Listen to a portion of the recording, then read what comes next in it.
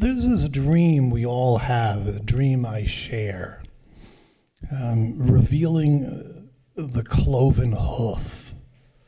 Now, people use different expressions. They talk about the smoking gun, the one incriminating, irrefutable detail that gives you the key to everything. As these interviews continued, I became convinced that this movie was about the absence of something, not its presence. I hate to quote Hannah Arendt because it's become too goddamn fashionable. I would have arguments with a friend of mine, Ron Rosenbaum, about the famous phrase, the banality of evil. And of course she defined it and redefined it and redefined it again. But there's one definition that I rather like, and it's not in Eichmann in Jerusalem. It's in a letter to Gershom Scholem, where she defined it not as the presence of something, but as the absence of something. Something you would expect to be there, but just isn't.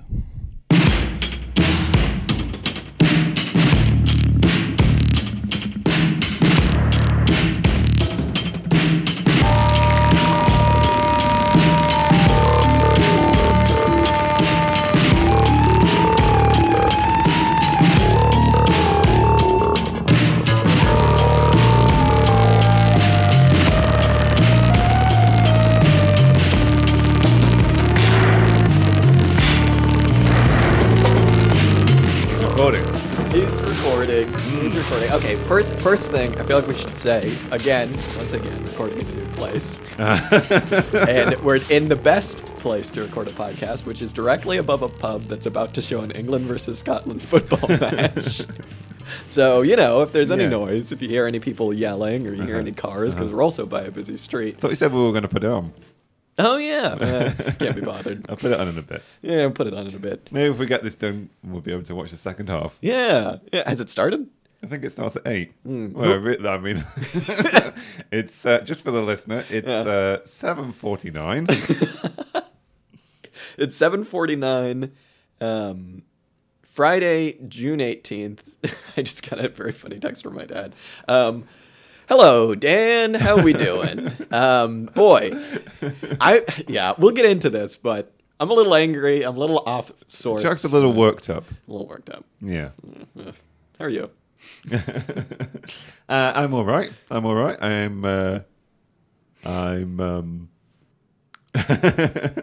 well, I suppose I don't know how to. I suppose from the listener's standpoint, it's been a whole week.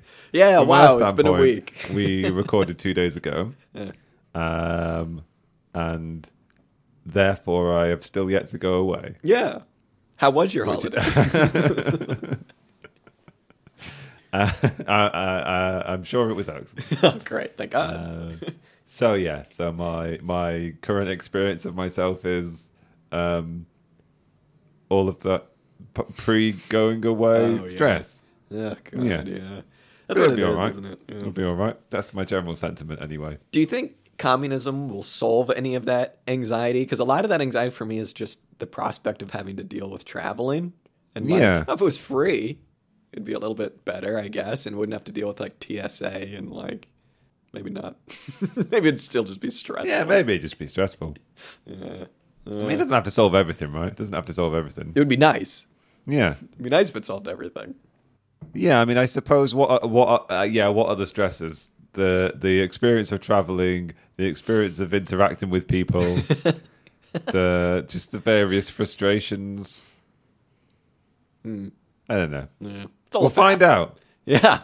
It's all a faff. Yeah. I'll ask you again in 2 weeks. All right.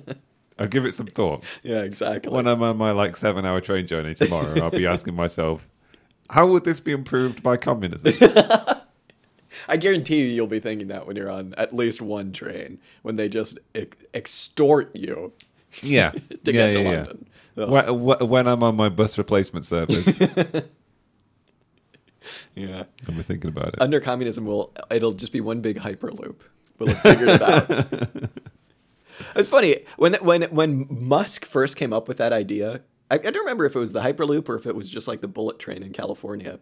But everyone was like, "This would be pretty cool to like get to Bakersfield in like 5 minutes, I guess." But then you just kind of think it's like, I feel like I'd rather just spend the extra hour on a train and not be like packed in a tube, lying down, being like sucked through space and time. Like, I don't know, it feels a little. I think you're like... imagining the hyperloop to be like those people in tubes in Futurama. That's kind of, yeah, exactly, like a pneumatic tube. I thought it was just a train. I mean, if it's just a train, I'm going to be much more mad than I am It's right just now. a train, but like a vacuum train. So, I guess less friction. I'd like to get to the point where I can just show up to work and be like, vacuum train. And they just throw money at me. Yeah, I think you just have to be a different person. Yeah, I don't think And I'm Elon Musk. you have to have had a large family fortune in which to invest in a tech firm early on in your life. I thought he did that all himself. What are you gonna do? Who were you rooting for today, by the way, in this football match? England or Scotland? I mean, I have no particular connection to Scotland. Oh, yeah, sure. So, I mean, one always roots against the English, I guess. I mean, like I've decided not to fight against the urge to just support England. I could work on a rationale and justification for that, or I could just be like, I don't know, it's a sporting competition. You've got to have a team, and it is also nice to be surrounded by people who are in all likelihood supporting the same team. You know, like there is like I don't know. It's unfortunate that one would hope friendly but often hostile sense of collective solidarity has to be fashioned around a national identity. Yeah, but it's I mean, 3 years ago when there was the World Cup, it was quite a nice vibe to be around. People's sort of like collective attachment and joy to just the experience of supporting a team and being together and sharing those highs and lows. And I mean, it's not new. Football fans knew this, and sports fans in general know this. I don't know. Yeah. So if anybody is enjoying supporting England, don't feel bad about it. Yeah, go for it. That's what I say. Yeah. I do find it a bit strange, though. This time in particular, this international tournament in particular, seeing people flying England flags. Yeah, and it's not necessarily the flag per se, although I mean, obviously, I do have a particular gut reaction to seeing that flag and I guess the Union flag as well. But I was just like, who are you showing off to? Yeah. Like who are you trying to tell that you're supporting England? I think it's presumably assumed. I mean, if you were a Scot living in England, by all means, like, fly the flag. Yeah. It's I don't know how I feel about it. Until friend of the show, Thelma Walker, forms her breakaway state in the north of England, then that's who we'll be rooting for. Yeah, of course. Presumably there's some Northerners on the team, so for now, England, why not? That's what I say. Yeah, that's interesting. I never really thought about that. It would necessitate a new sports team. Yeah, that's true. I hope it would be good. I don't know. Who's the good... I don't even know if I'm going to bother asking this question, but who's the good... I can't give you any answers. It's Harry something. Harry Kane, is that his name? Oh, right. Yeah. I hope it's his name. Yeah. Folks, I like baseball. This whole football thing. I'm still calling it soccer, you know what I mean? I don't mind calling it soccer as well. Yeah. We could adopt that as the podcast's preferred nomenclature if you like. Excellent. Thank you. From this day forward. So they're doing American football downstairs. People, St. George's flags flying around, soccer, all of that jazz, that's all out of the way. It's raining again, so that's how you know we're in England. After being very hot, Dan and I spent the last week being eaten alive by mosquitoes, which I was told when I first got here that mosquitoes don't live in England, and that's been proven dramatically incorrect this past week. My legs look like I have chicken pox. I was trying to think of a better metaphor. I don't know. Yeah, so mosquitoes too, as well. But hopefully the rain will deal with them. I don't know. Anything else? Is that enough banner? I don't know. Have we reached a requisite amount of banner? I think so. Although I don't know whether you're judging it in terms of time spent attempting to do banter or quality. actual quality of banter, Yeah, because I think it's been quite poor. I think it's been good. Yeah. Okay. Good. I think it's been good as well. Yeah. Your banner. I don't know. Yeah. Many episodes of this podcast ago. I guess episode 27. Oh. You pitched to me the prospect of watching 2 documentaries. Well, you gave me a choice. You were like, would you like to watch this Errol Morris documentary interviewing Robert McNamara, or would you like to watch one where he interviews Donald Rumsfeld? And I was like, well, I know who Donald Rumsfeld is, and I suspect that watching that one would be considerably more infuriating. And I'm not sure I could take it right now. So I opted for the Robert McNamara, which was infuriating in its own way, but it was kind of revealing of information that I wasn't aware of, and a narrative that I didn't know, and a character that I hadn't seen on television or interacted with before. And we now know, I think, that I was correct in that expectation that watching a documentary interviewing Donald Rumsfeld would be all of those things, infuriating. And horrifying. And so, unless you haven't guessed, we have today, because we're too lazy to read something else, we're phoning another one in. We've watched a documentary. What's it actually called? The Unknown Known. The Unknown Known. Yeah, we'll get on to I don't think it's plural. I think it's just the Unknown Known. Yeah, from a year after the McNamara one, I believe. Don't remember what year. But again, Errol Morris. Yeah.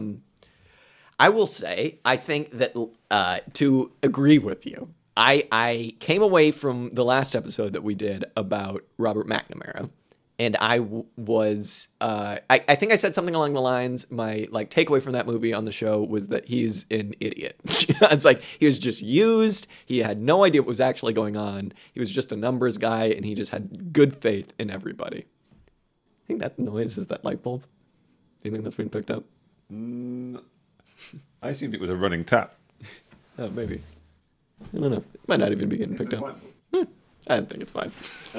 If you can hear that, I'm sorry, but the other option is to podcast in the, well, it's not the dark necessarily, but in the twilight. In the twilight. So I came away thinking that Robert McNamara was an idiot.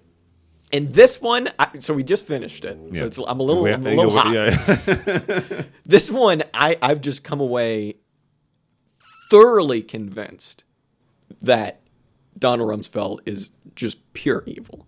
The man is so infuriatingly smarmy, and McNamara, you get the sense when he says something stupid and contradictory that it's just he kind of is like, oh, why do I think that? Oh, I'm so silly. Oh, the fire bombings. Oh, yes, that was bad. Blah, blah, blah, blah, blah. Rumsfeld, you get the sense that, this dude eats people like McNamara for breakfast. That's what I got. It's he knew exactly what he was doing. And when you're reminded how long his career has been, is he still alive? He must be. I'd imagine. Should have looked that up. He's still alive. I'll have a look. Put him on death watch if he isn't. Or if he is. You're just disgusted, because it's in this movie you just go line by line through all of these. It's kind of framed by all of these different memos that he's written about oh, today I talked about torture, or oh, Condoleezza Rice, you suck, or oh, Vietnam, getting pretty crazy, huh? And you're just reminded that it's been the same 5 guys behind the scenes doing things for so long in American domestic and foreign policy. I mean, this obviously focused a lot more on foreign policy as the Secretary of Defense for quite some time. But my man was just evil. And the things that he's done, is he alive? Yeah. Put him on death watch. That one put him on death watch maliciously, like everybody else. I don't know. I'm still mad, and we'll get into all of the crazy things that he said in this movie. But I'm just infuriated, because it's Okay, well, I'll pinpoint one thing. When you're watching him give press conferences as Secretary of Defense with Bush, you're just like stunned by how Trumpian he is and the way that he treats the press and the like non-answers that he gives. And it's just like, it's just infuriating. I was just so mad watching it, being like, maybe I was also mad just because it's like, okay, liberals like to pretend that like Trump's this brand new thing, but it's like, go back and watch how he treated people during the Iraq War and the war in Afghanistan. It's like, it's just maddening. He knew what he was doing too, and it's just so evil. That's my takeaway. Yeah, we both came away with this feeling watching those press conferences. Yeah, there's just something incredibly Trumpian about his use of language. It's weird because his presentation is entirely different. Like, I don't know what. Yeah, maybe it's just that Donald Trump reads as more of an idiot. Yeah. Anything that you listen to Donald Rumsfeld say, it's kind of like, is this some kind of wisdom, or is it idiocy?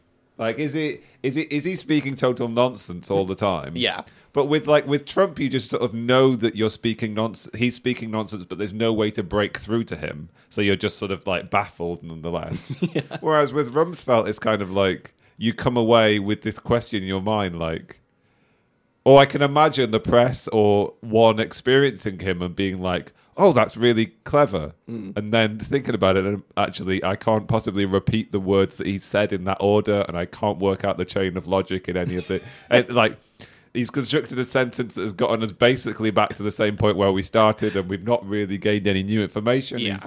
But, it's masterful. Yeah. Yeah, It's like modern political just BS. I mean, it's always that kind of political talk has always been a thing, but like he has absolutely mastered it. And one thing that I was thinking was that like when he's at that stage of his career and he's like the top dude basically, it's like he seemed like a mix of George H.W. Bush and Trump, because he had, I don't know if like all of those dudes just got together and they were like, Americans respond best to like a vague country home accent that you can't quite pin it down, and it's just like, you know, Reagan took it to like an ultra thing, but like George H.W. Bush had it too, where he's like, I'm just I'm getting stepped on by the big Washington folk kind of thing. It's like he kind of has that, but he totally has the Trump just like baffle you with meaningless words until you're just like, well, forget it. It's like he clearly had no respect for members of the press in exactly the Which I same way that respect Trump a little did. bit. Yeah, it's hard not to be like, yeah, fair play. Like to watch somebody respond to a question with "that's a stupid question." Yeah, straight up. Yeah. But it use several sentences and sort of dance around it a bit, or like even when he's doing a direct refusal to answer a question, it's still sort of slightly funny or slightly crafted in a way which is still meant to leave you a little bit baffled and taken aback, and it's almost meant to prevent the rebuttal, you know, or like prevent the follow-up, or leave somebody just a little bit like it's semantics, floundering. I mean, like this man's use of, but also fascination with, like if we're going to get into the point where we're going to do like deep psychological analysis of this person, like I really think so much could be written or considered or talked about his use of language, his fascination with language, his fascination with meaning and definition, and what it says about his connection to the world and reality, almost in terms of like constructing a world of meaning for himself, or constructing a world of meaning for other people, and sort of trying to share that understanding of the world, kind of thing. Yeah, because there's that moment, right, where some poor reporter from like the New York Times or Washington Post or some other just respectable institution said something. Want to make some joke about like, sir, Mr. President, sir. Yeah, exactly. How dare you, sir? Like I think you're supposed to imply that like a week before, this reporter had been like, okay, Mr. Rumsfeld, you need to like come back to the next meeting and look up the definition of like guerrilla warfare, insurgency, and a third word, which I'll get to in a second, where they basically are, because Rumsfeld's trying to be like, there's no organized guerrilla resistance in Iraq. Everything's going fine. There's no counterinsurgency. Everything's going fine. We're all doing, this is all fine in Iraq. When it very obviously, clearly wasn't. And he comes back to the next meeting and is like, well, I looked up the dictionary definition. And he's kind of laughing while he does it, like, hey, we're just joking here. This isn't about, the mass murder of, up to 1 million people. And, he says, I looked up that word, and I looked up insurgency, and I looked up a third word, and I forget what that is. And the guy says, oh, well, I told you to look up quagmire and what that meant. And he is like, oh, quagmire. Well, I forgot about that one. And then he just, moves on, and everyone's like, ha, ha, ha, that was funny. And then, 5 minutes later, they're like, wait a minute, he didn't answer the question. Is this a quagmire? So you're right. It's that,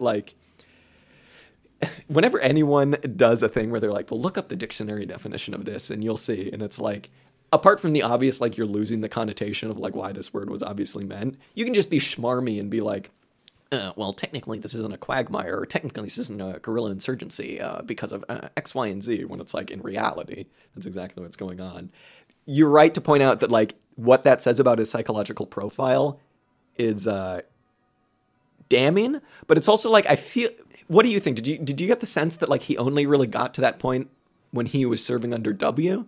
Because it seems that kind of, he almost perfected his semantics and his speaking to the press by then, and then just was oh, I'll just use this dictionary definition crap. Whereas before that, he was kind of I don't know, maybe he asked Nixon to look up some definitions or something at some point. I kind of forget. I don't recall. I don't think we got any, although there was very little, what's the word, contemporary or of the time clips of him speaking for any of his career, basically up until when he entered the Bush administration. I think there was lots of his memos that were still being read, kind of things, and things that he'd written. But I guess I feel like we just don't get the information necessary to know quite when that developed. Yeah, but whether it clearly it's a skill, I suppose. But yeah, I'm not sure. Sure. Yeah, you just get a very this dude is just dancing circles around everybody, and he's just going to be in your face being like, no, I'm not going to answer your question about the atrocities that we may or may not be committing in Guantanamo Bay, in Abu Ghraib, in the entire country of Iraq. I'm not going to answer your question directly about oh, well, you knew that Saddam didn't have any WMDs. And he's like, well, that was would it be an unknown known? Yeah, I think that would be an unknown known. Because he does this stupid thing about trying to come up with all of the different combinations of unknown known, known unknown, unknown unknown, known known. And the unknown known is basically just paranoia, I think, another word for paranoia. Because he basically just says, well, we didn't know things that were probably facts. And for him, an unknown known is that there must have been WMDs in Iraq. And even though we didn't have any evidence, that didn't matter, because not having evidence isn't a lack of evidence. And you're just kind of while you're trying to process that, he moves on. It's a complete failure of debating in general and just talking to people, which is funny because that's exactly what the movie was, I guess. It's just him talking to someone. And you get the sense that you can't really know the true horrors of everything that he's done just by speaking to him, because you're going to get these smarmy replies no matter what you say. This is a guy who's been doing it forever, you know what I mean? Mm-hmm. So, Yeah, I guess it would be interesting to consider or talk about the difference between this interview with Rumsfeld and the interview with McNamara. Whether you think one was in some ways a success and a failure, or whether what the outcomes that we got from this one were different from the McNamara one, or the way McNamara responded to this kind of interviewing. Whether it's just that you get the sense that, because you started off by saying that McNamara was, well, I can't remember what phrase, you don't want to put words in your mouth, just a bit of an idiot. Yeah. Or at least maybe we'd be kind of be naive, Naive, exactly. He was just somebody who was brought in to do a particular job. He was just a stats guy. He wasn't the guy making the main decisions, he had a degree of, he created a degree of separation for himself. But also it felt like Errol Morris in that documentary was beginning to like it was almost like trying to give McNamara the opportunity to I don't know, like bare his soul a bit more, sort of 100%. Confess or like. But then I feel like, as I recall, the end of that documentary was he never really quite got to the point where he sort of like confessed kind of thing. He sort of like he shut himself off at a certain point. Like it was like. But as we were watching, I was thinking about the distinction between the two and the extent to which, like, both McNamara also seemed to have like a constructed, prearranged language, sort of account of what had happened, you know, kind of thing. And in some ways, there was quite a lot of similarity between his experience and description of his reality, I suppose, or his history, which seemed quite similar to Rumsfeld's in that same way of being like pre-constructed and quite secure and having a degree of confidence in it, kind of thing. Yeah. Rumsfeld comes across as a lot more secure and a lot less shakeable. Yeah, absolutely. But I do wonder whether there is a parallel to be drawn between the two of them, in that there is an extent to which they both seem to think of themselves as maybe this is the only thing you can do when you're put in that kind of position. Or maybe rather that those kind of positions end up being filled with people who have a certain type of mentality, which is that you are sort of a stooge to events and history. Yeah. And a reluctance to bear responsibility kind of thing. Yeah. I mean, there were certainly degrees to which this interview with Rumsfeld attitude is one in which he really is he feels himself to be sort of immune to criticism almost, or like doesn't actually seem to even think he took any decisions, you know, or like there seems to be no chain of causation between any of the decisions that he's made. Yeah. I don't know whether that Yeah, no, I think a good distinction to be made is that I don't remember if Errol Morris asked McNamara that question that he asked Rumsfeld right at the end of like, do you make history or are you made by history? I got the feeling that McNamara definitely thought he was just along for the ride, dude. Just like, whatever, man. We're just kind of, you know, Kennedy's going to do his thing and he's the president. I'm the one crunching the numbers. You know what I mean? But I get the feeling that Rumsfeld, despite how he answered the question, which was a complete non-answer, he basically just went, I don't know, bro. Like, I think he thinks he's a master of history. And I think it's pretty hard if you were in his shoes not to think that. Because it's like if you go through the different administrations that he was part of and like the different shenanigans that he may or may not have pulled to like stay in power and like have things go his way, it would be hard not to think that you kind of control everything. And I think that's the main thing, is that Rumsfeld is a lot more confident in himself. For quite frankly, for good reason. I mean, the dude stuck around for so long because he knew what he was doing and he knew how to control power and he knew how to like manipulate people and all that stuff. Do you get the feeling that he actually wanted to be Reagan's running mate or not? Because I was kind of like, I wasn't sure. The movie tried to frame it like, yeah, he really wanted it, but it's like, I don't know. They make a lot of like this rivalry in air quotes between him and George H.W. Bush that I kind of don't buy. It's like one's the like future Secretary of Defense and one is like the head of the CIA and then the president. Like, I don't think there might have been like interpersonal, like, oh, you know, I wanted to kill this many people, but he wanted to kill this many people, blah, blah, blah. But like, I don't know. I kind of think that whether or not it was all planned, I don't think Rumsfeld was actually that upset about not getting the VP pick under Reagan. What do you think? I think it's very hard to say. I think he was never going to admit it. Sure. And I suppose he was always going to present it as him getting what he wanted. And I think that was the problem with this documentary in general. Clearly there were places where Rumsfeld wasn't willing to talk in the way that Morris probably wanted him to talk. Like, McNamara was far more forthcoming.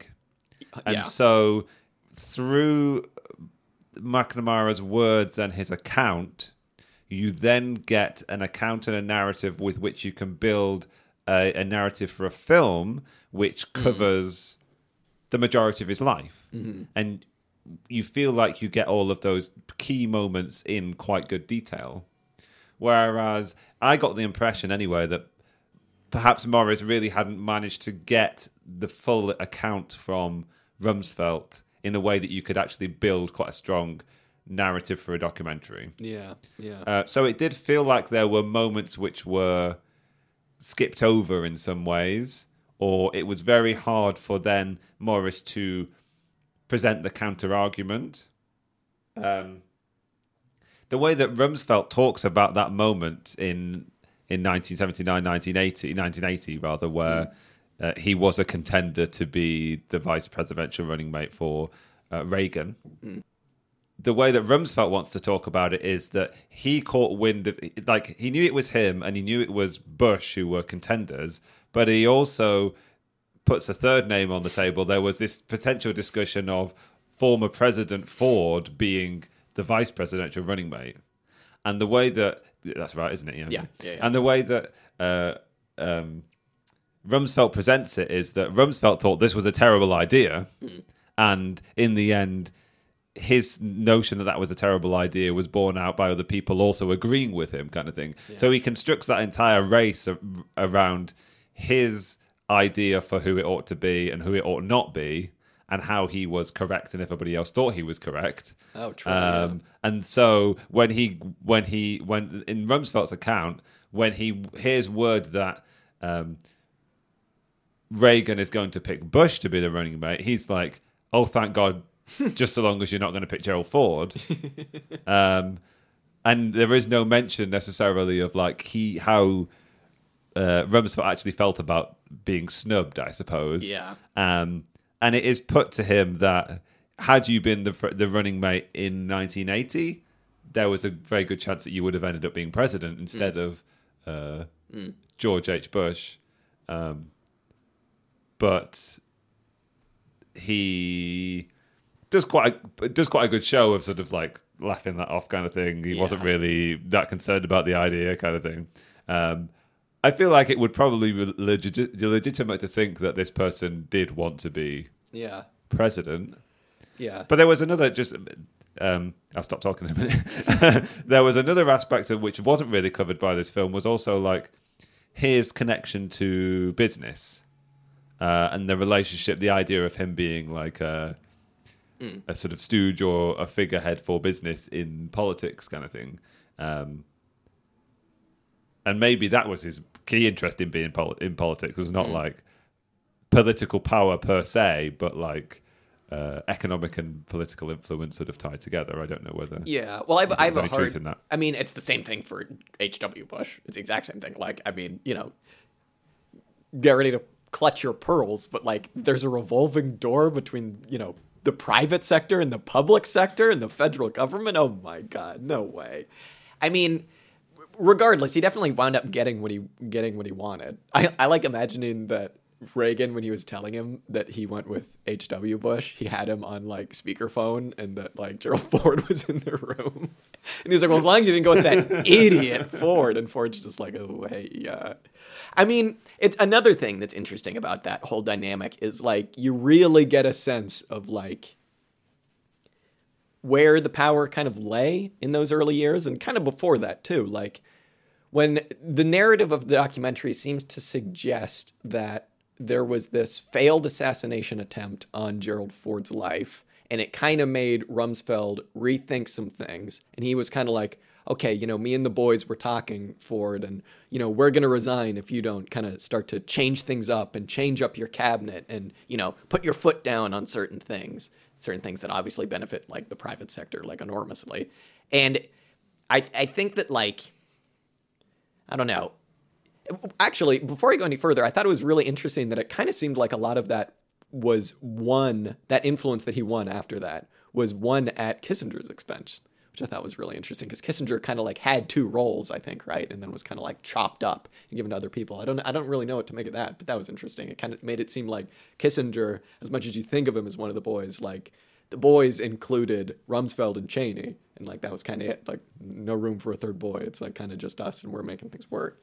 But anyway, to like tie it back to what I was saying, like H.W. Bush and Rumsfeld 150,000 million % represented the same interests in terms of like making sure that we have a continued war after communism, like a phantom person to just pump money into to build up the defense sector, to just give contracts to our buddies and to get slush funds or whatever. And so I think maybe that's the thing that kind of makes me think like maybe there was a little bit of personal ambition where they kind of like agreed like, okay, one of us is going to be like the vice president and then probably go on to be president, and like, we'll just leave it up to like that like actor from California, I guess, to decide. But like either way, it doesn't really matter because like one of us is going to get it. So maybe there was like a bit of personal ambition on Rumsfeld's part to like be chosen over H.W. Bush, because it did kind of seem like there was a bit of like, it seemed like the press certainly played it up to kind of both of their benefit, but like maybe there was a bit of personal rivalry between him and H.W. Mm-hmm. I don't know. I don't know if that really matters because again, they both got exactly what they wanted. Yeah, and Rumsfeld did end up playing a really key, as I recall anyway. Maybe you can remind me whether he had or what his role was during the Reagan administration. There was certainly footage of him around just in the run-up to... It was in 1989, I think, there was footage of him attempting to... Well, I wanted to say making a powerful case. Obviously, he didn't make a good argument, but like arguing for the necessity of America not stepping back on the world stage in terms of its military influence. And so clearly he was still in a position to... It was quite interesting to hear you put that narrative on it, because I hadn't really picked that up from the documentary very much, that his key intention was to like continue to have all this money be funneled from government to military expenditure. And the way to do that was to keep this sense of there being great... sort of America continuing to be imperiled post-Cold War, and the necessity of having a sense of an enemy, and the requirement to maintain military spending, I suppose. Yeah. And he clearly played a very important role in that around the end of the Cold War, in that end of the Cold War era kind of thing. So clearly he still continued to make a very important contribution to that effort, regardless of what role he was playing in the various administrations at the time. He might not have been in the administration. He might have just been a guy. Sure. Like that everybody Yeah. knew. I mean, he still would have been somebody that people turned to, kind of thing. Yeah. Because he had been Secretary of Defense already, right? Yeah, I didn't realize that. Yeah, He was Secretary of Defense. What was he, the youngest Secretary of Defense ever, I think, or at the time anyway? Oh, maybe. Isn't that McNamara? Not Secretary of Defense, but just like he was the youngest. Oh, maybe. I don't know. I don't know. These bastards. Anyway, confused. yeah, so he was Gerald Ford's Secretary of Defense. Yeah. Another thing that baffles me, and it's what you're saying is, it's like this dude is so open about the evil things that he's doing, because it was like they showed a cover of some magazine, I think it was Fortune, where they literally had a photo of him, and in big red font it said something like a politician in the private sector or something like that. It might have been reversed. It was like a private sector guy who's also a politician. And it's like, wait a minute. Does that not raise any eyebrows here? Or like even, when you're saying, when he just got up in front of everybody and was like, he made the point that you always hear that's like, well, who's going to run the world if it's not America? We need to be strong. We need to be strong against these dang communists, against these dang terrorizers. But like, he also made a really big point when he was talking about communism and when he was talking about terrorism, where he was like, who's actually maintained America's role as peacekeeper around the world? And then he says, like, it's the people who have invested billions of dollars into the defense industry. And it's like, he should be shot just for saying that. It's like, what the fuck? Yeah, he's tantamount to say, like, he draws it all the way back to, like, FDR, basically. It's like, it starts with FDR, and it's everybody who spent all this money. I think he says Truman. Truman. Careful Sorry. not to say FDR. Okay, yeah. Sorry. Yeah, Truman. But, like, yeah. But he's very clearly, like, He's basically praising the military-industrial complex. Literally. He's literally doing without that. saying the phrase, he's basically describing the military-industrial complex over the past, 40-odd years at that point, and being like, this is why America has the role that it does, has the prestige that it does, and there's no attempt to veil that at all, right? Yeah. And like all of these conservative talking heads were just like, oh, he's making a lot of sense. It's just like, oh my God, how stupid can you be? And it's like, yeah, obviously you draw a straight line from the war with communism to the war on terror. I thought it was so funny, just as a like funny historical note, that the way that he kind of got what he wanted a lot of times was just through schmoozing. And like how crazy that is, because, you know, when the kind of war on communism was like dying down and everyone was like, all right, well, like, it's the Soviet Union, come on, what are they going to do? He would like take groups of congressmen into, I forget where, I think in the White House somewhere, take them into a little private room, get the president to say hi to him, and then be like, show them photos of like, I don't know, like bunkers that the Soviet Union had, I guess, and be like, look what these Reds are doing.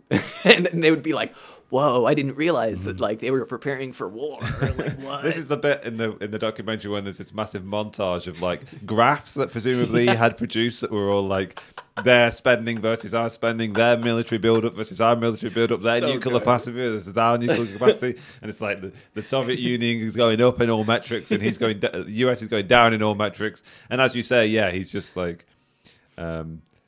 you try using the sort of like the pomp of the White House and the possibility of meeting the president as a way to schmooze American politicians and sort of like win them over to this idea that like America is falling behind in some kind of the sort of like the spending aspect of the Cold War, which was I don't know. It was literally just like graphs with no labels on their X and Y axis, just lines going up. Yeah, I mean, it just reminded me of the Reagan graph of like your taxes, their plan and our plan, and the difference in taxes, kind of thing.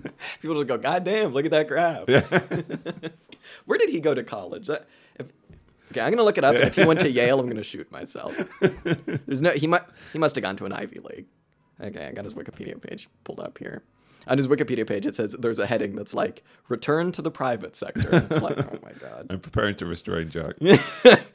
Oh, okay. He only went to Princeton. Oh, great. Okay. God. And then Georgetown. Interesting. I'm not going to say that I actually believe this, Dan. But yeah, okay, we're going to, like... we spent half of our time watching this documentary concocting our own conspiracy theory, and I think it's going to come out now, so... Potentially. Yeah. Okay. Jack has some suspicions. I'm just asking Jack questions. has some questions. Like, he's just like considering some research. I'm an independent researcher. Yeah. Just go back. All I'm saying, and I'm not going to say anything after I say this, just go back and look at photos of the person that is supposedly Donald Rumsfeld when he's running for Congress. Because that's a meathead, dude. He's like a big boy. Yeah, he's got like the buzz cut. Yeah. And yeah, he's pretty big. I don't know why anyone would want to, like, presumably assassinate and then replace Donald Rumsfeld, but, like, all I'm saying... Yeah. Did we decide if that is indeed what happened when it was? I think... Sorry, go on. I was going to say, I think relatively soon after he won Congress. Okay. Because then he kind of starts, like you said, wearing the glasses and doing a different haircut. Yeah, he starts wearing the big 70s glasses and the haircut changes. And I think, one could easily just be like, yeah, fair play. That's Donald Rumsfeld, whatever. Yeah, a normal person would be like, yeah, that's the same person. Yeah. He also lost, like, 50 pounds. Yeah. What I'm saying. My theory was that, like, the ostensible assassination attempt of Gerald Ford was actually a successful assassination of Donald Rumsfeld. Damn, and that's when he was replaced. Nobody questions the motivations of an assassination when the person is stood next to the president. I heard that in a movie once. I like how the headline that they showed in the movie about, because I didn't know anything about this assassination attempt. The headline they showed was like, woman attempts to assassinate Ford as rebelling against, quote unquote, the system. It's like, what the hell does that mean? Comrade, nonetheless. Yeah, another thing I'd kind of like to say is you brought up the differences between how McNamara and Rumsfeld both related to their war crimes in their horrific pasts. Okay, I will say, at least McNamara had the cojones to basically be like, yeah, if we had lost, I would have been a war criminal. You would never get McNamara or Rumsfeld to admit that. He would just be like, oh, well, who knows? Yeah. Because like, it wouldn't. In the case of McNamara, it would have taken history to judge him. Whereas Donald Rumsfeld's clearly in the position, or thinks he's in the position to judge himself. He probably would have just resigned, to be fair. Yeah, exactly. Well, yeah. No, threatened to resign anyway. There's a number of times in this documentary where he either threatens to resign or offers his resignation, which is meant to be, you're meant to think it's a sort of like a humble, magnanimous gesture, but no. I don't know, when Cheney's involved. Cheney, just like, if you had to cast a sleazy looking dude who's like controlling things from behind the scenes, you would cast the person Dick Cheney. Whenever you see him, it's just like, ooh, that guy's evil. Don't like him. But yeah, another interesting thing is that, like, I don't... At any point, did you get the feeling that McNamara was, like, combative towards Errol Morris? Because Rumsfeld certainly was at certain points. Like, there were points where Rumsfeld straight up was like, ha, owned you with facts and logic there. Let me chalk that up on my chalkboard. And you just kind of get the feeling that Errol Morris is behind the camera going, oh my God. Yeah, I mean, at the end of the documentary, Errol Morris asks him, why are you doing this documentary? I think it's probably just that, like, he misses owning with facts and logic members of the press. I think it's probably just wanted to have another, like, what's the right metaphor? Innings at bat, I suppose. yeah, honestly. I mean, I also wonder how much of it is, like, if you're Errol's people, you probably have to be, like, pitch it to these psychopaths as, like, you know, a big Hollywood director as successful movies wants to come interview you and let like, you set the record straight. Set the record straight, and also like you'll be back in the spotlight once again. That's another thing. Like, I wonder how these people relate to themselves once their careers are kind of ostensibly over and they're just on like a speaker circuit. Because it's like you've been the dude for quite some time and you've held quite a bit of power. Because at a certain point, you know, a new group has to come in and be like, all right, you're kind of the old man now. You know what I mean? Like, McNamara was fine with it because he was never the dude. But, like, Rumsfeld, it's kind of like, yeah, I'd like to hear what he has to say now. Because, like, H.W. Bush, the way he just got around it was just by being a decayed, like, demented, shriveled mess. But Rumsfeld, I don't know. I guess you don't hear much from him anymore, but, yeah. Yeah, it's interesting to point out that, like, McNamara was actually only in the spotlight for like 6 or 7 years or something. And presumably didn't really choose it. Yeah. Whereas like Rumsfeld like clearly chose a career in politics kind of thing. Yeah. Much as he wanted to suggest that he made very few choices and mostly he was just like victim to circumstances kind of thing. Yeah. Yeah, clearly he I mean, presumably he had an attachment to the power, and yeah, you're quite right to say, like, what does that feel like afterwards? I mean, I don't know whether either of us will ever know. Yeah, no kidding. Until we form our sect, neither of us will ever know. Yeah. It might have to be a cult. Yeah, sect cult. Yeah, same thing. Yeah, if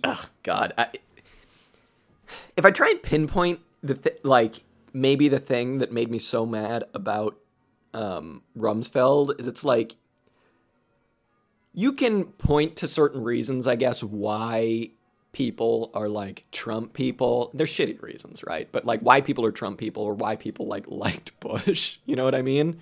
For the while that everybody did like Bush. But like with Rumsfeld, he is just like a perfect distillation of like everything bad about politicians that literally every single person hates, putting forward despicable, disgusting, not policies, but like, yeah, torture. So what? You know what I mean? That it's like, you kind of just can't help but hate him. And like, I was too young to really like remember the like discourse around Robert McNamara, or not McNamara, Rumsfeld. But like, you would have to assume that a lot of people really just were like, oh, this dude's sleazy. We like Bush, but like this guy's sleazy. He's you know, he went to Princeton and he's trying to, well, I guess, I don't know, where did Bush go? Did Bush go to Yale? So I don't know. But it's like, yeah, I don't know. The thing that pisses me off the most about him is that he's just so transparently evil. It's like, he's like, yeah, man, the world runs by just putting billions of dollars into the defense industry. Yeah, man, I'm like a private sector guy in politics and I'm literally trying to screw every American over. But like, has somehow still managed to be Machiavellian enough, I guess, to like work his way through at least 4 decades of American politics, you know? It's like, it is everything wrong with like an American democracy. That it's just like, oh, you know, this guy's been in power forever, you know? It's funny, my sense of him is quite different to yours, I think, in the sense of like, I didn't read him as evil all of the time. I mostly just read him as evil when he stopped talking and grinned. Like, he has an evil smile. And it was almost like, you know, in like a horror movie where they like they try and they accentuate a grin to make it look sinister and evil. Like that's what he's got. He's got like a slightly like demonic. A slightly sort of demonic veil falls over his face quite often, and he's got that kind of angular face in such a way that light falls over it in a very kind of like sinister way.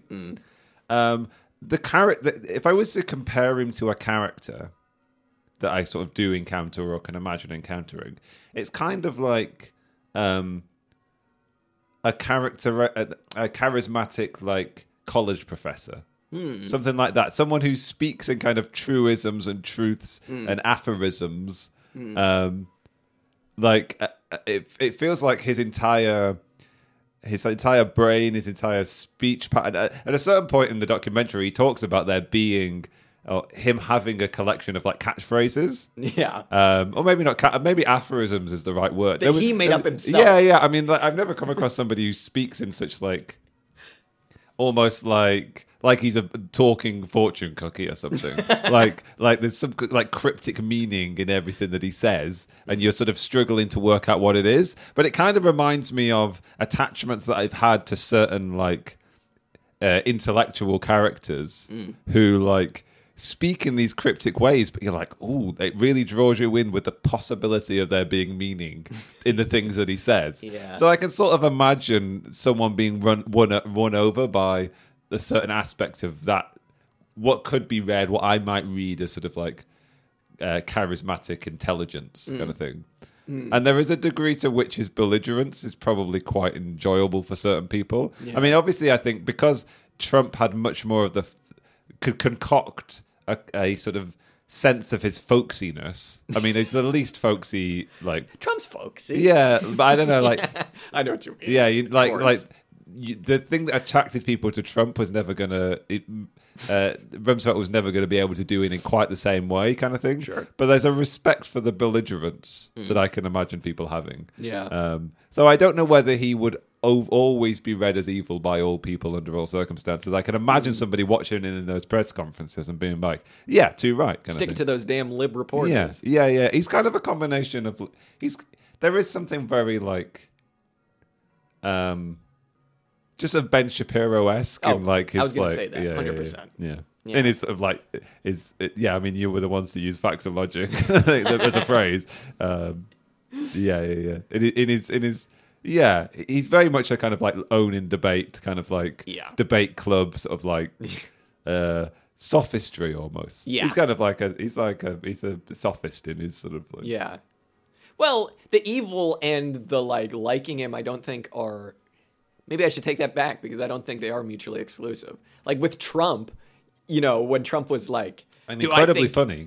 Exactly. When Trump was like, yeah, do I think we should be torturing people? And like, waterboarding? No. And everyone's like, what? And then he goes, I think we should be doing more. And everyone's like, whoa, we love it. Like, everybody knows that shit is evil, but it's like, it comes from somewhere else. Just like sticking it to the system, sticking it to everybody. So like, during the Iraq War, when everybody was like, for some reason, all now excited about invading Iraq. Which, side note, how great was the moment when he was like, Errol was like, so everybody thought that Saddam Hussein was like linked to Al-Qaeda. And like, was that your fault? Like, were you the one putting that misinformation out there and like linked to 9/11? He was like, oh, no, of course not. I don't know where anybody got that information. And I tell you what, nobody thought that. And then he like quotes all these studies and like shows video footage of him being like, yes, he was, of course, we all know this, blah, blah, blah. He's of course linked to Al-Qaeda.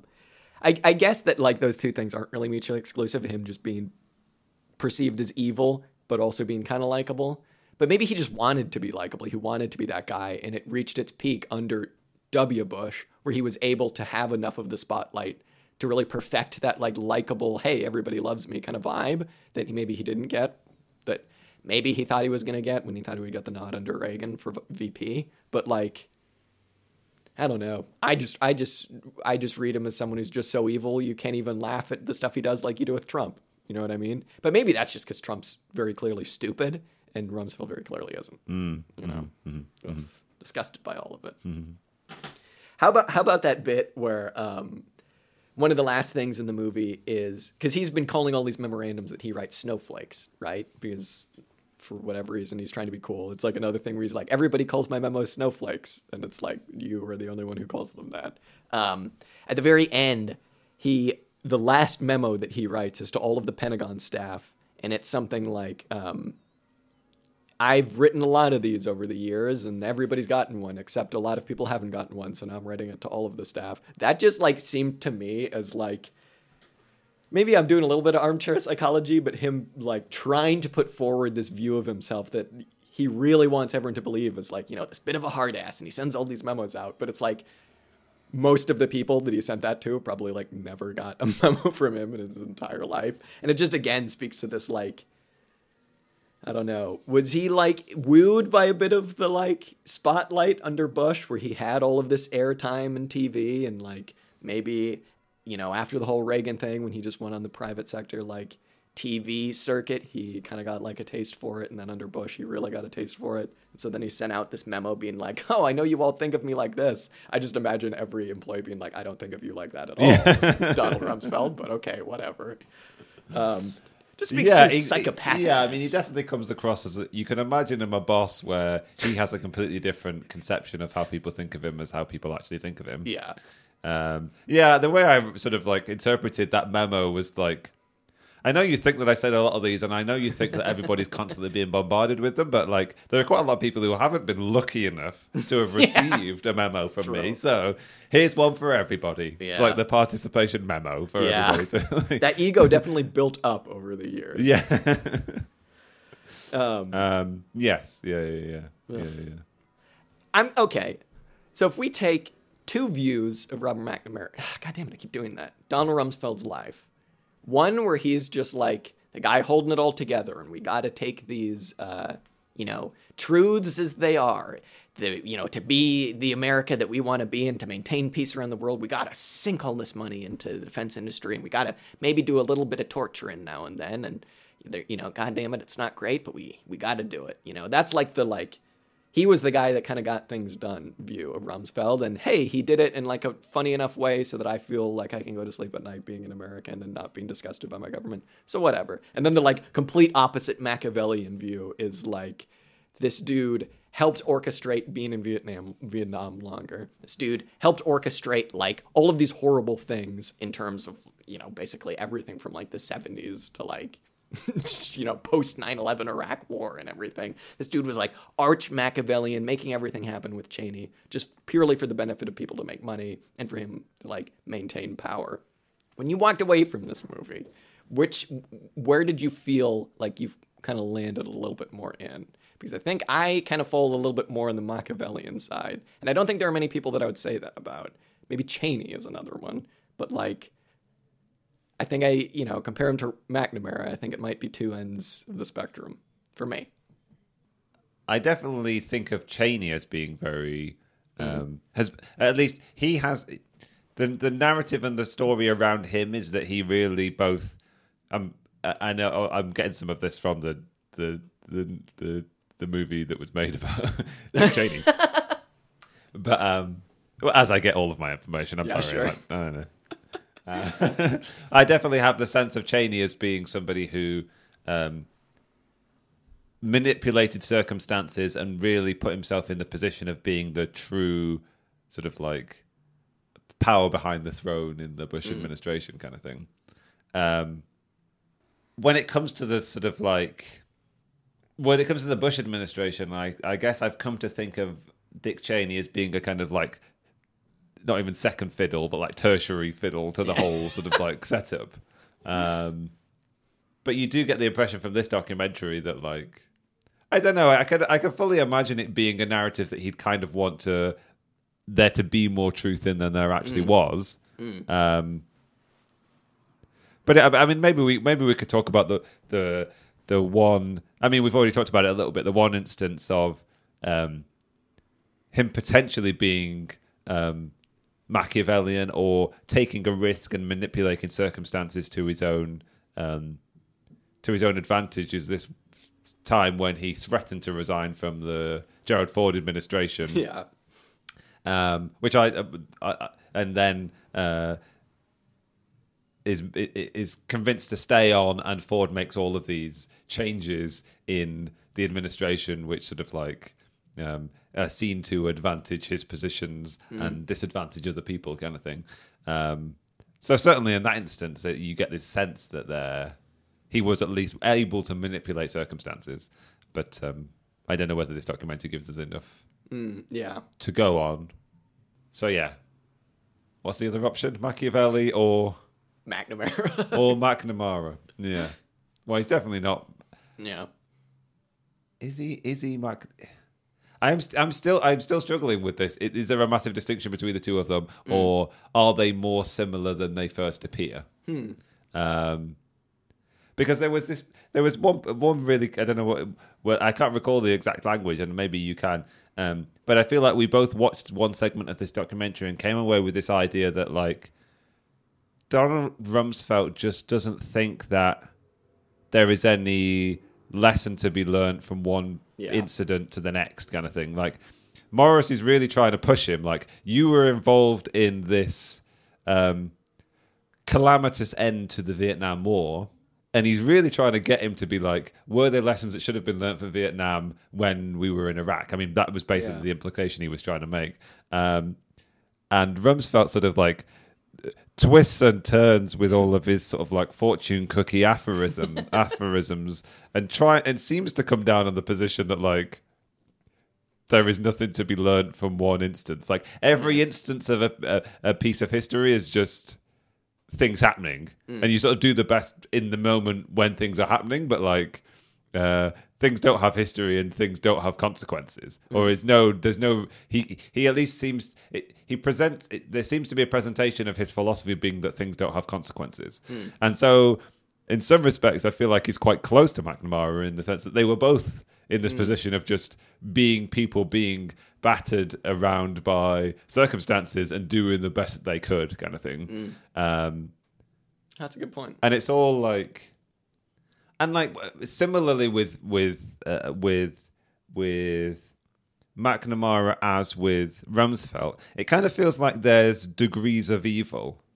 I feel like, and also like you get it. There's a segment in the documentary when he's talking about his condoning of certain enhanced interrogation techniques for Guantanamo Bay, and like which ones am I going to sign off of and which ones am I not going to sign off of, and what specific circumstances am I going to say when certain things can happen and to what degree. And there's one point when where they use the phrase like light pushing is to be allowed to be used, along with a whole slew of other like more openly violent techniques, kind of thing. And then later on, he's asked to confront this sort of like, here is this sort of like nuanced, balanced language that you put forward for forms of torture to be used in certain circumstances. And then he has to confront the torture that was actually going on at Abu Ghraib prison. And he's clearly putting on this sort of like horrified, taking this position of being horrified. This is not what I intended. This went much further than I thought, kind of thing. But I feel like there's a similarity in that instance with the degree to which McNamara was very much like, if things had just been, if my plan had just been followed, kind of thing, if it's very kind of like removed from the reality of things. Like he seems to very much think that like there is a degree to which sort of prisons are a certain way and it's fine, and there's no like my position would just be that like all of these things are forms of violence, and like like you can't like there's not. I mean, I suppose you can quibble with like degrees of acceptable and non-acceptable violence, but that's what you're doing. You're sort of like you're quibbling over nuances, kind of thing. And I think they both seem to be trying to find the perfected sort of nuanced level of acceptable evil to take, kind of thing. And they both seem to come away with this general sense of their history being that these things have gotten out of hand, kind of thing. But it's not necessarily their responsibility, you know, like they were trying to find the right nuanced way of going about these things. They were both sort of calculators. Like McNamara is much more presented as a sort of stats calculator, kind of thing. But I don't know. I feel like there's a parallel. I don't know whether you got any No, of that definitely. sense. Does feel like there's a parallel in their character of their willingness to be close to history, but also separated from it, kind of thing. When it suits them. Yeah, I suppose. Yeah. Yeah. Well, definitely for Rumsfeld. Yeah. I mean, there's definitely that whole thing about like, well, I authorized this torture, not that torture. Like, there's 150,000,000% more nuance to what actually happened there than what Rumsfeld said. Right? Yeah, I mean, we can't take his word for any of this. Yeah, well, because let's look at what the other possible things could have been that would have happened. Either A, someone pulled him aside and was like, hey, man, authorize this stuff. It won't look too bad on you. We can extrapolate from that in some kind of legal sense. And if it ever does get out that we're doing these horrific things, then you can always fall back on like, well, I only said this. And we can kind of always fall back on like, well, he did say that, but we're kind of just doing that here. So sorry, we just took a little bit forward. Or something else happened where it was just like maybe like obviously there's more than one person in the world doing history. So like maybe it was just some either CIA or defense guy being like, tell the boss, tell Rumsfeld that we're only going to do this. But like either wink, wink, nudge, nudge, he knows that we're obviously going to be doing more. Or things just got completely out of control. And we can take him at his word where he was just like, you know, people are just going to be standing for 4 hours? I stand for 8 hours a day. How could that be bad? Like, there is more nuance to it. Again, we're kind of getting bogged down in the reality of, like, for now, I'm going to be a structuralist and be like, of course something like this was going to happen when you have a completely unaccountable war where you're straight up, like, to say nothing of the, like, branches of the American government that aren't accountable to the government itself, like intelligence agencies or things like that, or even parts of the military, just mercenaries, you know what I mean? So they're, you know, it's hard to say exactly what happened and who to pin the blame on, but like, I'm comfortable pinning blame on Rumsfeld for authorizing anything even remotely close to torture at all, especially when most of these guys, like these people being brought to Guantanamo or Abu Ghraib, were just like 19-year-olds that they picked up off the street and accused of being terrorists because, like, that's kind of how you get people scared of you. And they were just like some dude, and they were just in the wrong place at the wrong time. And Rumsfeld authorized evil things to be done to them. So whatever happened. Yeah. I think you're right. I think what he's given us is the plausible deniability version of things. Yeah. As you were speaking then, I was just wondering whether what we've identified instead is a characteristic of people who put themselves in power where they think they have a lot more power than they actually do. That's a good point. Like, they think they are actually masters of circumstances when the circumstances are masters of them, I suppose. Yeah. Especially in a government, in an empire as sprawling as the American government. Yeah. And it's built on inaccountability kind of thing. It's built on vagueness and sort of dark areas and like, I don't know. Well, to run a war like the war in Iraq and in Afghanistan, you would have to have unaccountability. You would have to have people that aren't accountable to anybody because your goals aren't, first of all, they aren't legal in any sense of the word. Going into these countries and doing what you did isn't legal in any word. So to operate at all, there needs to be some kind of plausible deniability and just unaccountability. It's really interesting to think about like how violent and oppressive systems like work on a tacit understanding that we're not going to condone, but the expectation is that these things will happen nonetheless, kind of thing. I mean, it's built into policing as much as it's built into 100%. The military, kind of thing. Yeah.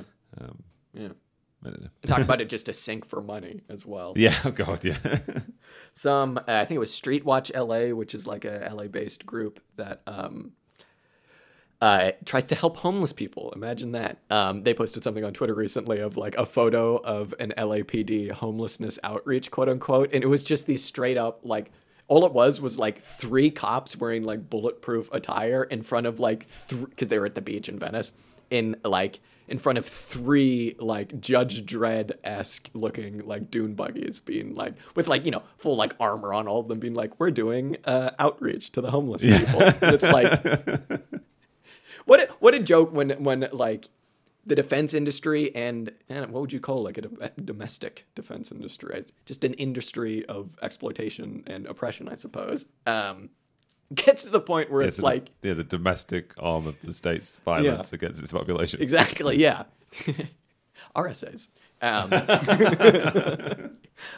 It gets to the point where people can be like, even liberals can be like, look at them doing homelessness outreach, and they're like, just these like, it's just a straight up like military, like getting the goddamn Humvee, homeless man. It's Well, that's, like, that's the same like linguistic plausible deniability that is Donald Rumsfeld like stock and trade, right? Like as long as you can tell somebody you're doing something called homelessness outreach, it really doesn't matter what the thing actually is, kind of thing.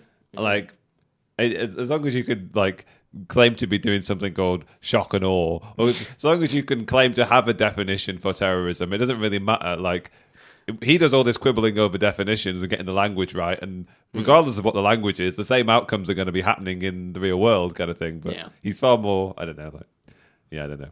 Yeah, I want to read him as being obsessed with the language, but maybe you're right in that. Really, what's going on is just like the language games are a plausible deniability mechanism, kind of thing, just to distance him from his evil doings. Yeah. Is he using the language, or is the language being used by him?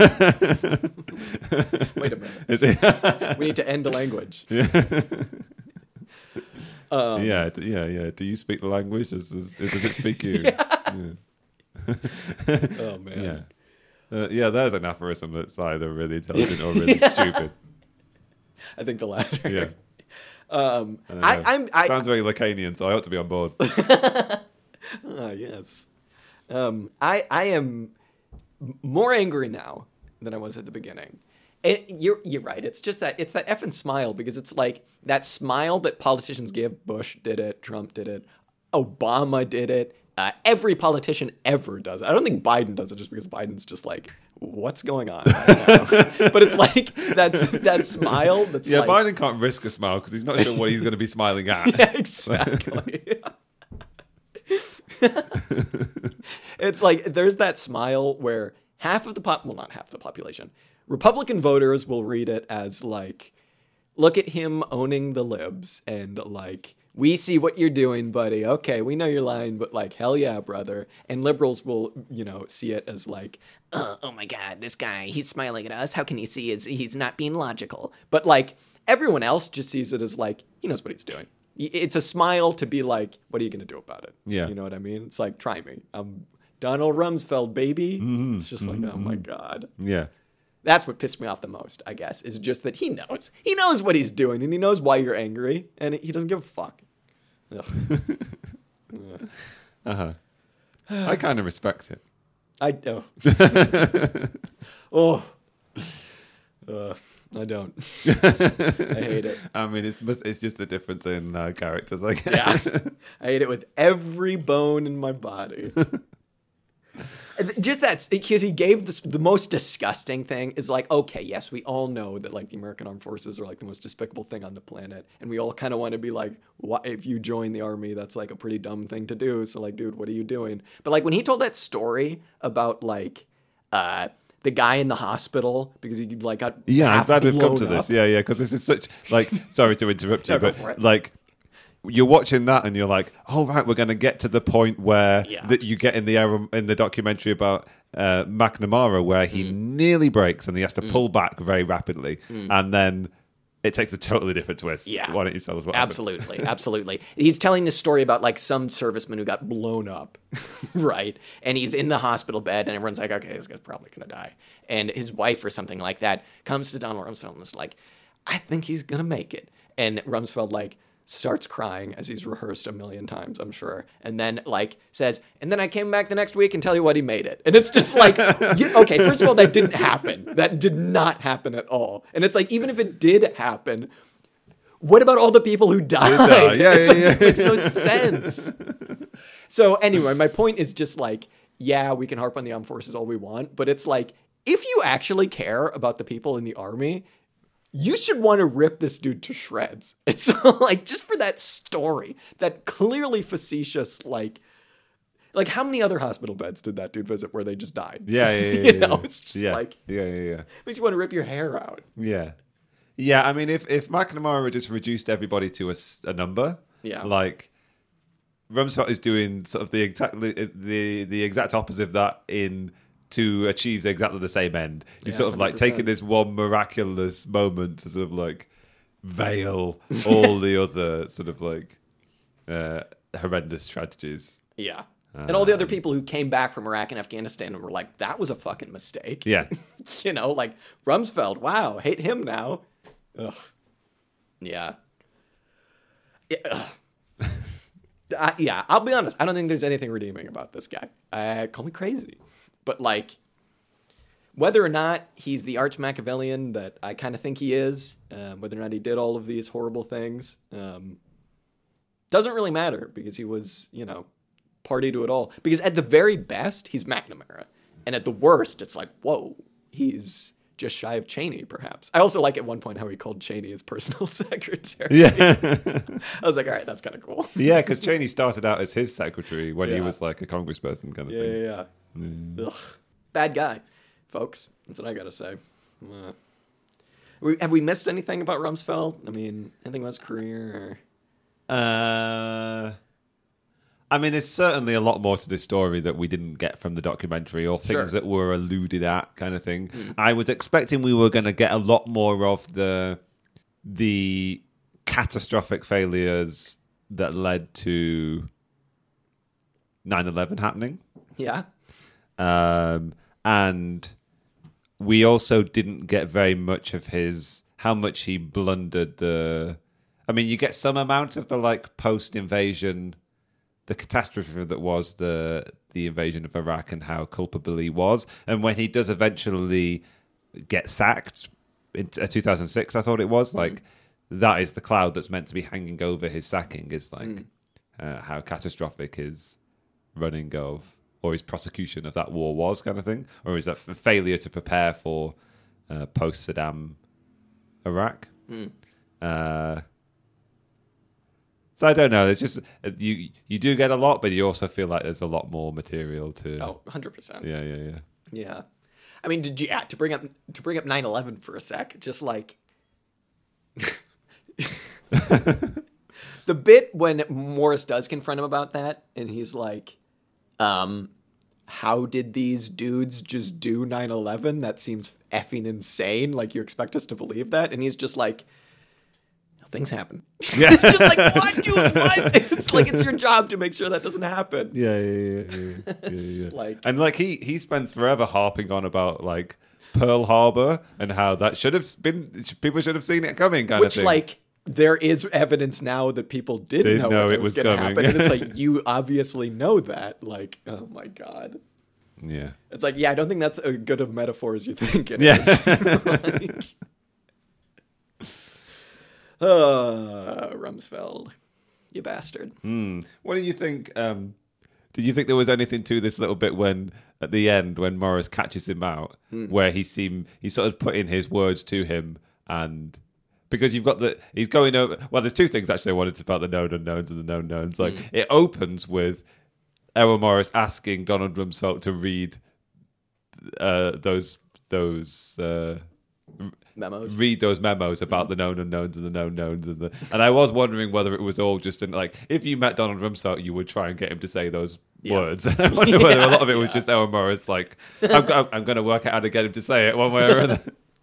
But then it ends with like, you've got your known knowns and your known your known knowns, your unknown knowns, etc. Yeah, etc. And then they add a fourth one, don't they? The unknown knowns. Yeah. Which Rumsfeld is meant to have intended things you think you know that you don't know. But Rumsfeld thinks that his original version of that is wrong, and Rumsfeld seems to think that like what he meant by that was you know more than you think you do, kind of thing. Yeah. And Errol Morris is really trying to put him trying to cap off the whole narrative to the documentary with this idea that like what characterizes Rumsfeld's career or that whole period of American politics is like, you know less than you think you know. Yeah.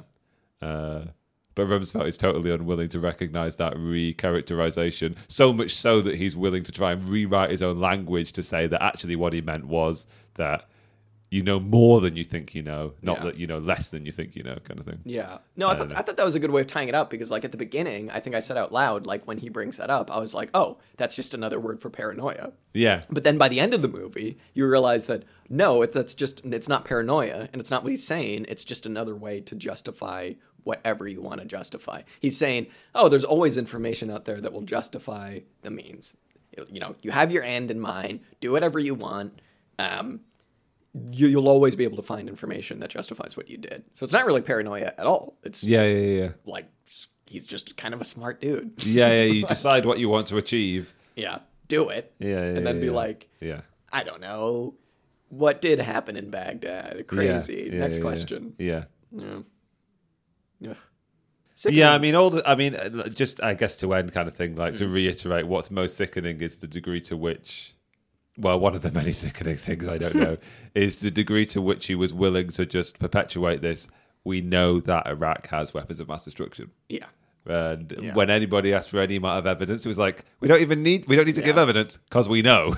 Yeah. He's like, I can't believe you would even ask me to do that. Yeah. He's like, why would I get up in the morning and, because he says something like, why would I look for potholes when I get up in the morning? And it's like, you're talking about evidence. You're not talking about potholes. You're talking about a way to justify to the American people murdering 1 million people. Yeah.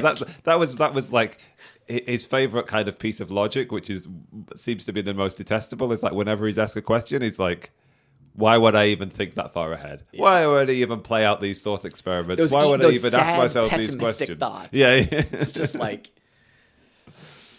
and then at that smile. point, he comes across as kind of a bit of a pickup artist grifter on YouTube. It's just like, positive mental attitude. Like, don't think about the bad things, kind of thing. Just keep going. Straight edge, PMA. I don't know. I don't know. Again, though, just to reiterate, these people will keep popping up while they have the opportunity to pop up in systems that they have the opportunity to pop up in. It isn't like he just appeared out of nowhere and was able to do the Iraq war and do Afghanistan because there was someone as evil as him. Mm-hmm. People like that are just still going to keep popping up while we have capitalism. Yeah. If one were naive, one might think that Iraq happened because people had forgotten Vietnam. But not only had people not forgotten Vietnam, but people were involved in Iraq who were literally involved in Vietnam. That's the thing. People remembered it perfectly. And they were like, we made some money during Vietnam, baby. Let's make even more money in Iraq. Wasn't there that bit where there was like the original memo where he was like, might have even been pre 9/11, where he was like, we're going to have to deal with, I know maybe it was after 9/11. No, I think it was pre. It was pre. There was a lot of like anti-Saddam memos that came even before. Well, it said something like, we're going to have to deal with Afghanistan and get the Taliban out. And maybe with terrorism in one or two other countries. I was kind of like, I wonder what the second country they were thinking was. Probably Pakistan, honestly. It was funny because the memo, the way I wrote it down because I was like, I thought it was quite funny. It kind of read in a way where it sounded a bit like the way he phrased it. We mentioned Afghanistan, and then he mentioned and 2 other states that support terrorism. What he meant to say was we need to install some favourable governments in states that support terrorism. But it kind of sounded like what he was actually saying was we need to construct a few states that support terrorism, which is actually what happened. Yeah, exactly. They've created far more like terrorist-friendly countries than existed before they made any intervention in the region, kind of thing. Yeah. Not that they hadn't been making interventions in the region so long as those borders have existed and that region has been described by, I don't know. I mean, he used the word terrorist at one point in a way that almost implied he meant not just like people actively involved in like, talk about getting an effing dictionary definition, but like people involved in like acts of terror to like further a political point or something like that. He almost used it as like anybody fighting against us as like guerrilla groups, but also, or insurgents, but also like anybody at home who's kind of like not down with this. Because he said something like, wow, the terrorists, they wouldn't want us to invade Iraq. And it was like, all right. It's like, whoa. Yeah, my point there is the Iraq War was bad. You will get no complaint from me. Thank God, Dan, can I just say, thank God we have a president in the United States now who is actively opposed to the war in Iraq and who, wait a minute. Definitely voted against it. I'm just getting this in on the newswire. Joe Biden was like the liberal being like, hey, Democrats, vote for war in Iraq. Oh, odd. Weird. Weird how that happens. Yeah. Ugh. Uncle Joe. What are you going to do? Yeah. It's a shame that his brain is deteriorating because we'll never get an interview like these ones. That's true. That's true. Yeah, what would that be? Yeah. Oh my God.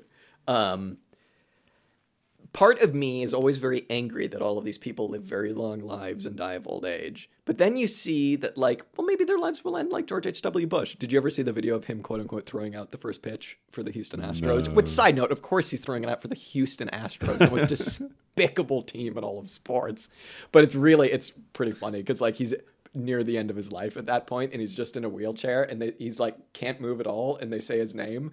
And, like, his arm just shoots up with the baseball, and it's like, did someone just shock him to get him to, like, move his arm up? Anyway, he's, like, decaying on camera, and it's like, if that has to be the end of this person's life, this despicable person's life, so be it. Yeah. Decaying on camera. Yeah. Yeah. Lest anybody think that Jack is mocking or otherwise, like... treating with ill favor somebody who was clearly suffering. Like, we'll get onto it, I'm sure. But if there are any characters that deserve to suffer, it's many generations of the Bush family. It's all of them. Who are the Bush kids these days? I don't think they're as Machiavellian as their forebearers, but yeah, there are some bad ones. There were some bad ones, folks, and they go a long way back. We'll talk about that later. I don't know. I'm disgusted. I'm disgusted by all of these people, and it's the same people. And oddly enough, weird how he was never elected. Damn. Democracy crazy, isn't it? Wow. We've gone on. Yeah, I'm angry. I have nothing else to say. If these people don't make you mad enough to want to just completely change everything, come on. Come on. Watch it again. Like, these are pretty bad people, and they're all still around. You know what I mean? If it's not Rumsfeld actually being around, it's somebody like Rumsfeld. They're all still around. Yeah, not only do we live in a system that allows the same character trait to keep coming up over and over again, we live in a system that allows the same literal characters to come up over and over again. Yeah. Long careers of evil doing. Yeah. Ugh. Yeah. Yeah. It made me kind of rethink the Mike Davis. I always do that. I know, two excellent mics. Mics. Yeah. The Mike Davis about Reagan kind of being elected as like this Sunbelt bourgeoisie guy, which like he definitely was. But like it also made me think like, oh, there was also a little bit of like these guys, like there wasn't a lot of a power analysis in like guys like Rumsfeld and Cheney and all of these power players like supporting someone like him. Mm-hmm. Although maybe it was like, I guess they were probably the connection to money. And they were like, hey, let us keep bombing whoever and, you know, defense industry, whatever, do your thing. Sunbelt bourgeoisie, New England bourgeoisie, it's all the same to me. I don't know. On that happy note. Yeah, I don't know. I don't have anything else to say. Dan, enjoy your holiday that took place in the past. I did. Well. Oh, good to hear.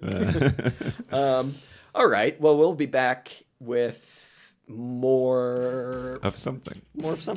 We'll be finishing the Fundamental Principles book soon. We're only going to do 3 parts on that, I believe, in theory. Yeah. I'll do that. So that'll be done soon. And yeah, I guess that's it. Yeah, my name's been Jack. Dan, take us out. My name's been Dan. Thanks everybody for listening. It's been a pleasure as always. Thank you, Jack. Thank you, Dan. We'll see everybody next time. Bye-bye.